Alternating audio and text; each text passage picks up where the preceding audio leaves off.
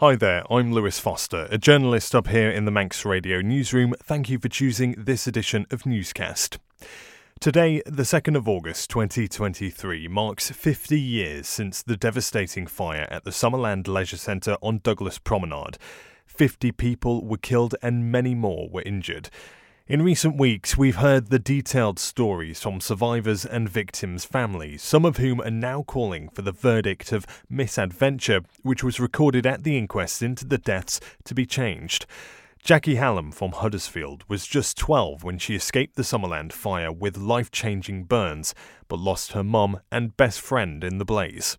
I just remember that I was on holiday with my mum and my best friend. The three of us came to the island. And we went to Summerland that evening because it was raining, and that was the only reason that we went. It was always on our to-do list. It was the place to go if you came to the island. But we only went on that night because it was raining. Can't remember what we did in the day, actually, but we went to Summerland feeling quite excited, yeah. My mum was a single parent, and I was an only child, so... She took my best friend and myself on holiday, and we were all on the same level in the building, and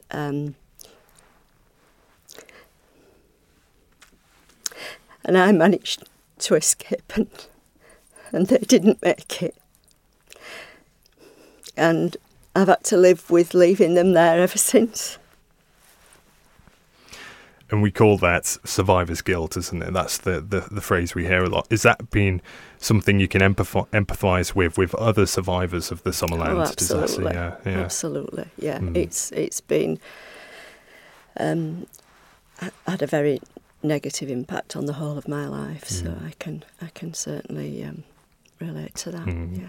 And you say you've not spoken about it for many, many years, but in the immediate aftermath, do you remember what it was like trying to carry on, I suppose? There was just my grandma and me, and we had to find a way. And the only way was to shut it down, to just close that box on it and just really not revisit it. We just had to support each other. And what do you remember about the fire breaking out? When did you first realise that something was going wrong while you were there? Well, my mum had.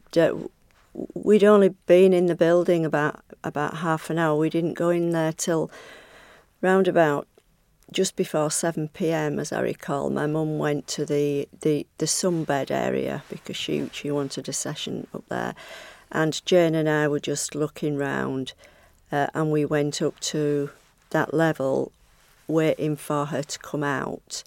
So we were just stood looking over the railing. We could see down where the organ was being played and the activity. And we did notice a little bit of unrest down on the ground floor. But then somebody said, don't worry, there's nothing to worry about, everything's fine. So we just stayed where we were. And then in just a couple of seconds, it was the lights went off and this huge, thick, black cloud of smoke just came up to where we were. So we didn't have any warning, really, of anything being wrong or any warnings that there were. We weren't aware of them. It just all happened in seconds. And you yourself, of course, caught up in this. Were you injured personally at all? Yes, I was badly burned in the fire. Yeah, I had extensive burns, but that was better than the people that didn't make it. And of course, very emotional memories, and it must be the psychological impact of going through what you went through, everlasting, I imagine, and coming up to the 50th anniversary. What has it been like reliving these memories and having to think back and putting them to use in this campaign as well? Yeah, well, the memories have never gone away. That something every single day reminds me of that night, either directly or indirectly. And I haven't really spoken about it until this last 12 months. And leading up to this anniversary, it's been really quite difficult, really quite traumatic. Having to relive the experience, several times, and it doesn't seem to get any easier. Talking about it, so the only way that I've been able to carry on through my life is to just lock it away, really. And that's why it must be almost cathartic, is it, in a way, to finally get some of these thoughts off your chest as well. And speaking to other survivors, what's that been like? Yes, it's been really nice. Making contact with other survivors. I haven't known anybody else that was involved. It's like, living in a world of one, thinking, knowing that other people were involved but not knowing how to contact them, but being in touch with them, it's been really, really, I can't think of the right word, but very comforting, really, to hear about others' experiences and to know that you don't have to say anything other than Summerland, and they just know. You don't have to try and explain, because people that were there just know. It's certainly ingrained itself in people's psyches, hasn't it? And at the start, just before this interview, you asked me how old I was, and that's because we're thinking about people on the island who are my age, might perhaps not know about Summerland, but for those who were there, absolutely they do, and they remember everything about it, where they were, and it's the same for many people across. How important is it do you think, to keep the memory of what happened alive? I think it's extremely important, and especially for the young people of the Isle of Man. It's Manx history, and our impression, over the years, is that it's been a little bit kept quiet, a bit swept away, but it can't be. It had too big an impact on too many people's lives. This was a huge thing, and even recently when I've spoken to friends of mine a little bit on, people are saying, how did we not know about this? How did we not know? People know about other disasters. Nobody seems to know about Summerland. The work of other campaigners such as Tina Brennan to petition for change, especially when it comes to, we'll talk about the misadventure verdict in a moment, but looking at the Summerland site as it stands now, it's what we refer to as a brownfield site, where the site used to be. It's derelict. Nothing's been done with the site for many years. There is this petition out, like I say, for change, for something to be put there. Would you welcome that? Some kind of memorial on the site itself? Absolutely. I think that is necessary. The site is a disgrace. It's disrespectful to those of us that were involved, and I'm aware probably that different people have different views on that. But as it stands now, it is really unacceptable. Mm-hmm. And the Apologise for Summerland campaign, the clue is in the name, what you were calling for. And Chief Minister Alfred Cannon in Tynwald, the island's parliament, only a few weeks ago now, did give that apology. What was that like, hearing that he'd done that? And were you able to listen across and hear what he'd said? Yes, I didn't hear the full thing. We are not in that region. But thank you to Mr. Cannon for making that apology. That is very welcome. However, that is not my prime driver for the campaign. So the prime driver for you, the misadventure verdict, Absolutely. Is that the case? Yes. Just explain to us why it's been described to me as inappropriate. Is that how you feel? It's wrong. It is inappropriate. It's inaccurate, and so it's unacceptable as a verdict, and it's unacceptable to be in the history books as a verdict of death by misadventure. Being close to victims as you are, do you feel it's time they had some justice in that verdict being changed? Yes, and that is my prime driver really for justice for my mum and my friend and the 48 other people that lost their lives, because no voluntary risk was taken. We had a right to expect that building to be safe. Like Jackie, Robert Wilson was on a family holiday from Northern Ireland. I was in the Isle of Man many times, both before and after the Summerland fire. And I was 16 at the time of the tragedy. I was there many times with family and friends. We often stayed in the guest house in Douglas, run by a lovely lady called Mary Kelly. And on the day of the disaster, I originally intended to go to Unkin Park Stadium to watch the stock car racing, then changed my mind and went to Summerland. So when the fire broke out, I was on the second deck of the main auditorium. And what initially drew my attention to the fact that something was wrong was looking down and seeing lots of people on the floor, either heading toward the main exit or staring up to the roof and pointing at the roof. And when I turned around, there was a large black smoke cloud that was rapidly increasing in size, forming in one of the corners of the roof. And then when I looked out of the building, I saw that a kiosk on the terrace level was ablaze.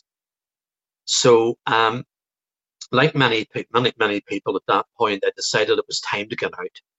And I think we headed down 4 flights of stairs. And when we got to the final one, which would have been on to the main theatre floor, the place was just engulfed in smoke, and there was an advancing wall of flame coming from the amusement arcade. And the heat was absolutely intense. So that left me in a situation where I had to make a snap decision about how I would get out. And the choice was either to head toward the main entrance, which was quite far away, or to try to make it to a side entrance quite near to the kiosk and really quite close to the wall of flame. So I decided on the latter, and within probably about 20 seconds had made it to that exit, where I and another fellow just fell through the open door onto the terrace, picked ourselves up and got back. And literally within about 20 seconds of that, the entire side went up in flames. So it allowed folk like myself and others to be reunited with family members and then get clear of the building. Now, Robert, you've since been with the Apologise for Summerland campaign, and that campaign very much driving towards an apology from the Isle of Man government. And we heard that message come from the Isle of Man Chief Minister, Alfred Cannon, just a few weeks back now. So tell us what it was like to hear that spoken in Tynwald in the island's parliament. Well, where I appreciate that we can't hold the present Manx government responsible for something which happened half a century ago, my own opinion is that Mr. Cannon's statement was very welcome, very timely, and very noble. However, I feel that there's one natural step which still needs to be taken, and that is the revisiting of the inquiry's verdict of death by misadventure. And to me, that implies that the folk who perished in Summerland entered the building with the knowledge that there was a risk factor involved. And I think that was very far from the truth. All of us who went into Summerland that evening believed that it was a safe environment. And therefore, I feel that an overturning of the death by misadventure verdict would firstly bring about a much more complete sense of closure to the families of those who died in the tragedy, and would also be an act of tremendous respect to those who lost their lives. I consider myself very fortunate that I escaped with relatively minor injuries, although it did leave its legacy. And to this day, I'm still be wary of crowded spaces. I'm still quite obsessive about checking electrical appliances and go into alert when there are fire drills. And many other people recently have been sharing similar experiences with me online. But there are those who had life-changing injuries, and many who lost loved ones in that tragedy. And I believe that an overturn of the verdict would be incredibly helpful to them. And now, Robert, you are returning to the Isle of Man this week for the 50th Yes. anniversary commemorations. Just tell us what it's going to be like for you to be back on the island 50 years later, and what's it been like revisiting these memories recently? Well, in a sense, I'm looking forward to going back to the island. I have very, very fond memories of the island and was back many times following the disaster, although it's over 30 years since the last time that I set foot on the island, so I'll probably see some changes. Now, I know that my visit will be brief. I will be touching base with other survivors and other families, and Tina Brennan has invited me to take part in the 2-minute silence commemoration on the Summerland site.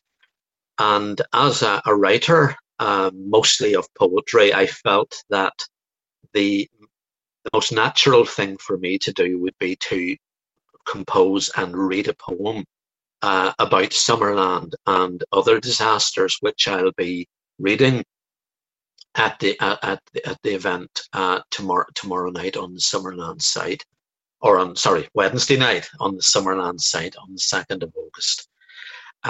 So I will have mixed feelings. Obviously, Summerland is something that stays with those who were involved, but at the same time, I have a great love for the island and its people, and will be glad to set foot on it again for the first time in many years.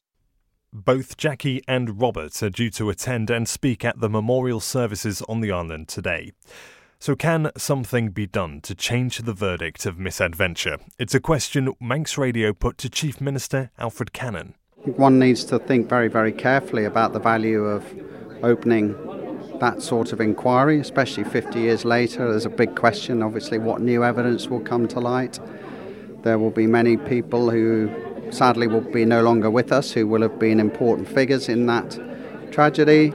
And of course, their memories will have changed, and some people who may have given evidence may subsequently not have a full recollection potentially of what's gone on. So there's a whole host of reasons why one needs to really reflect very carefully why you should reopen a commission of an inquiry for something that happened 50 years ago. As I said, I think it's important that we continue to commemorate and recognise that Summerland was a tragedy, that 50 people died, that 100 people suffered serious injuries, and that many, many more have had a lifelong physical and mental impact as a result of what happened. And I think for the moment anyway, that should be where we're at from a thought process. And I continue to be with survivors who are visiting the island. I was with them yesterday, and I will be with them again on Wednesday night at the Kew Gardens. Chief Minister Alfred Cannon there. Well, a common question among campaigners is, what now for Summerland's legacy? Tina Brennan was 19 when she witnessed the flames take hold. Recently, she launched a petition calling for something to be done with the former Summerland site to make sure the lives lost are never forgotten. I was actually 19, and my husband and I were living in Onken at 4 Royal Avenue. And we were just simply watching Top of the Pops around 7:30 on Thursday, 2nd of August.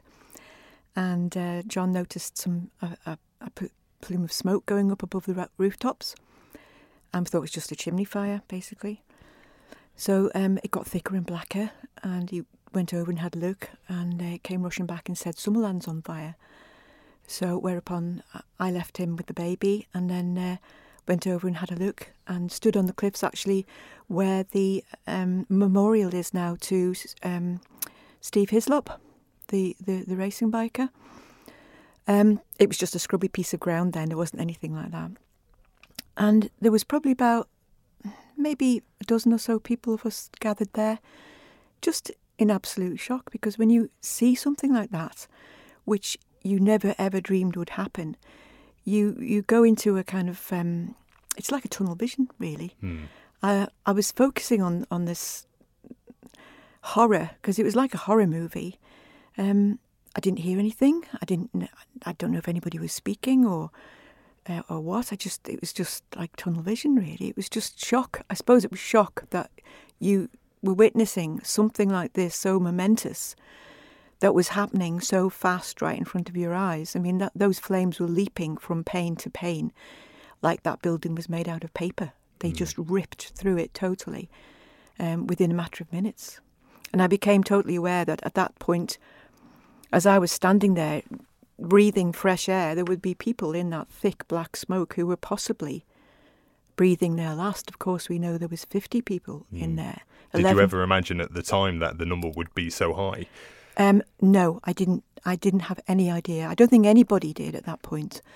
And the shocking thing for a lot of people, including myself, was that we didn't know who was in there of our family. Luckily, I didn't have any family in there, but my two younger sisters loved Summerland, and that was the place they headed for at any given point.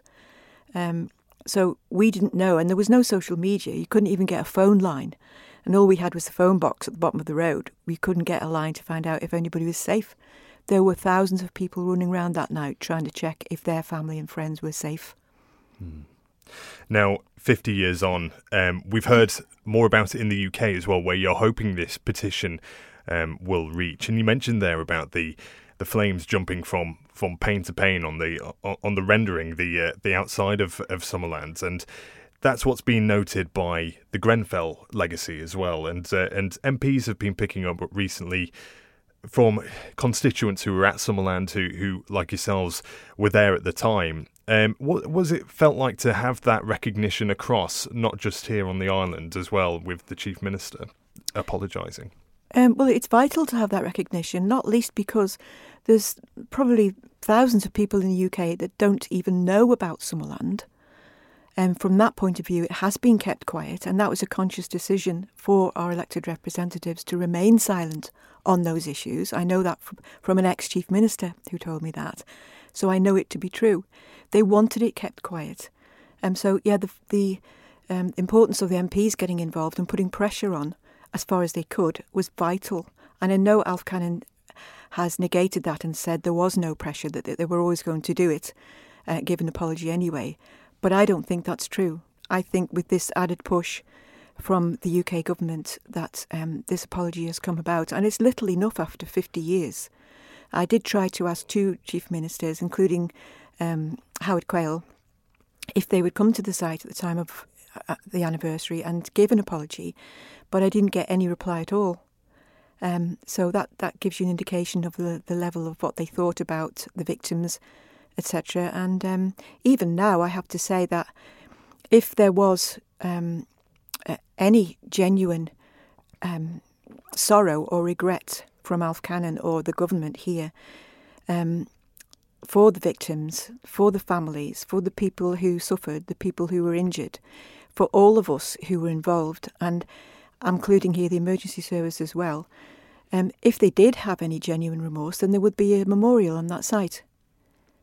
But what we got was a second Summerland, built on the footprints of the first Summerland, and called Summerland, which a lot of people here didn't want, including Trust House 40, who were running the first Summerland.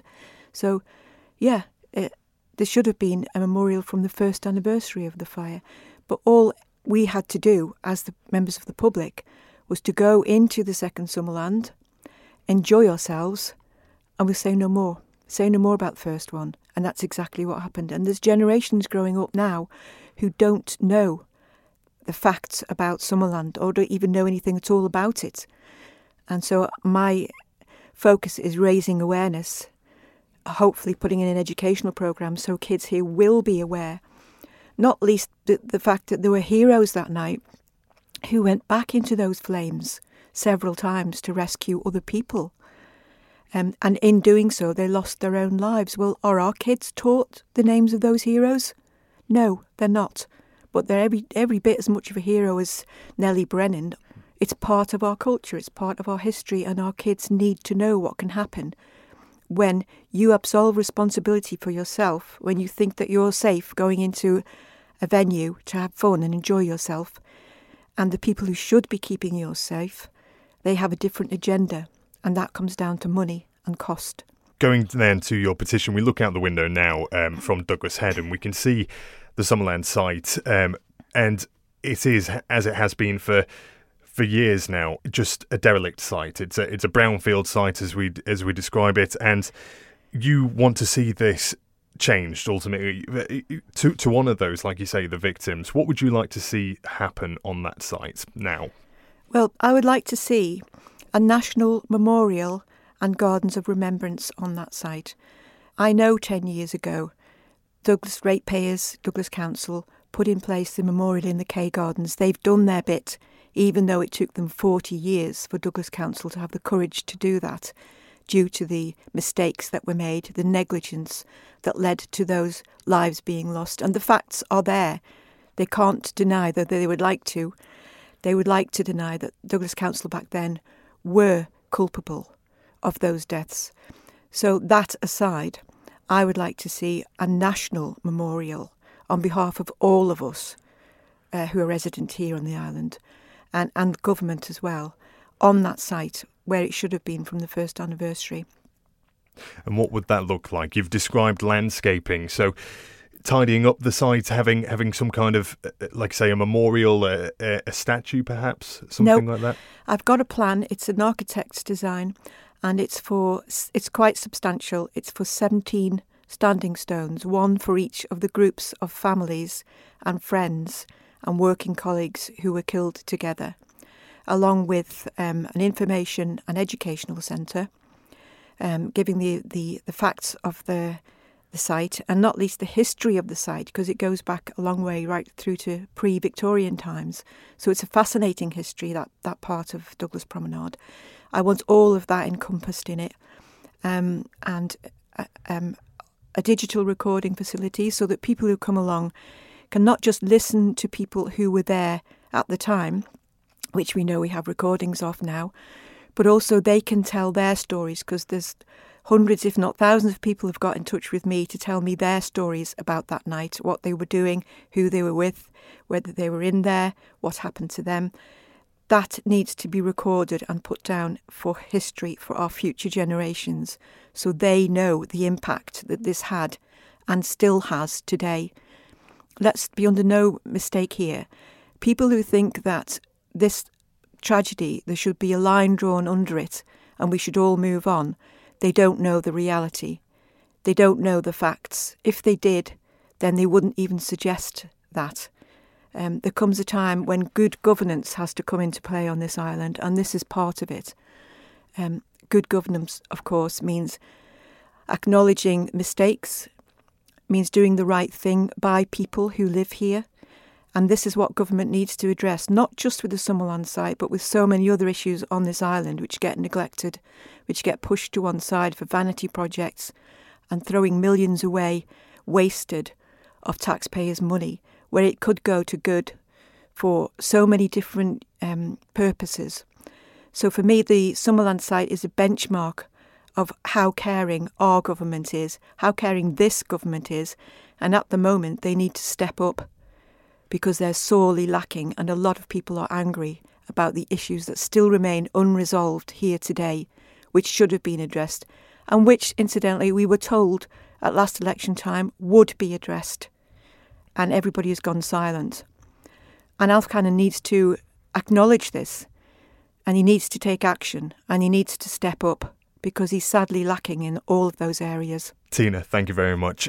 Last word, where can we find this petition online? The petition is on change.org, so if you go on there and just put in Summerland as a search, you'll find it. Tina Brennan there. Well, following the disaster, changes to building regulations to improve fire safety were introduced, and a centre, reopened in June 1978 on a smaller scale, stood until its demolition in 2006. The future of the site, now derelict, remains the topic of much debate.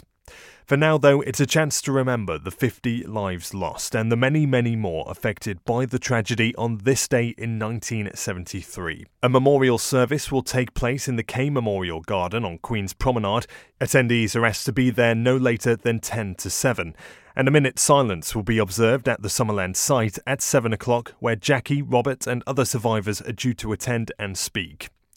Now, something about Robert Wilson. He's also an author, and he's penned this poem to be read at today's commemoration and was kind enough to read it for us. Okay, and it was prompted by Summerland, obviously, and by other incidents in the years following, right down to the time of Grenfell Tower. And the poem is called Embers. A headline story breaks. The world looks on. The public holds its breath, stunned by loss and death, lives swept away as by a conflagration that shakes the peace and comfort of a nation. Widespread grief is genuine, expressing heartfelt horror at the scenes with fear and danger fraught, asking why this came about, and not without a myriad of answers to be sought. Some future, calmer day, on reflection, when the embers die away. But do those embers die? The world moves on.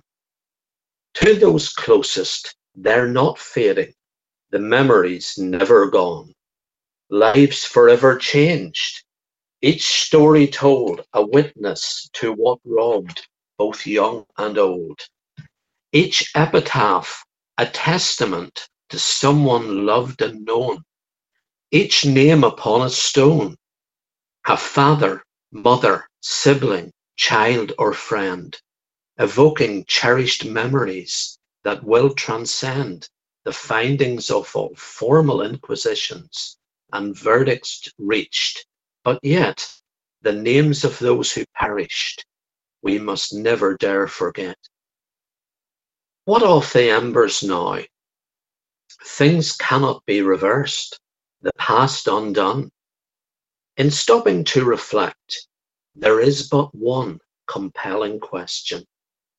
How did none foresee endangerment that did not have to be, or warn of safety compromised, neglected, destruction in its path, lives unprotected?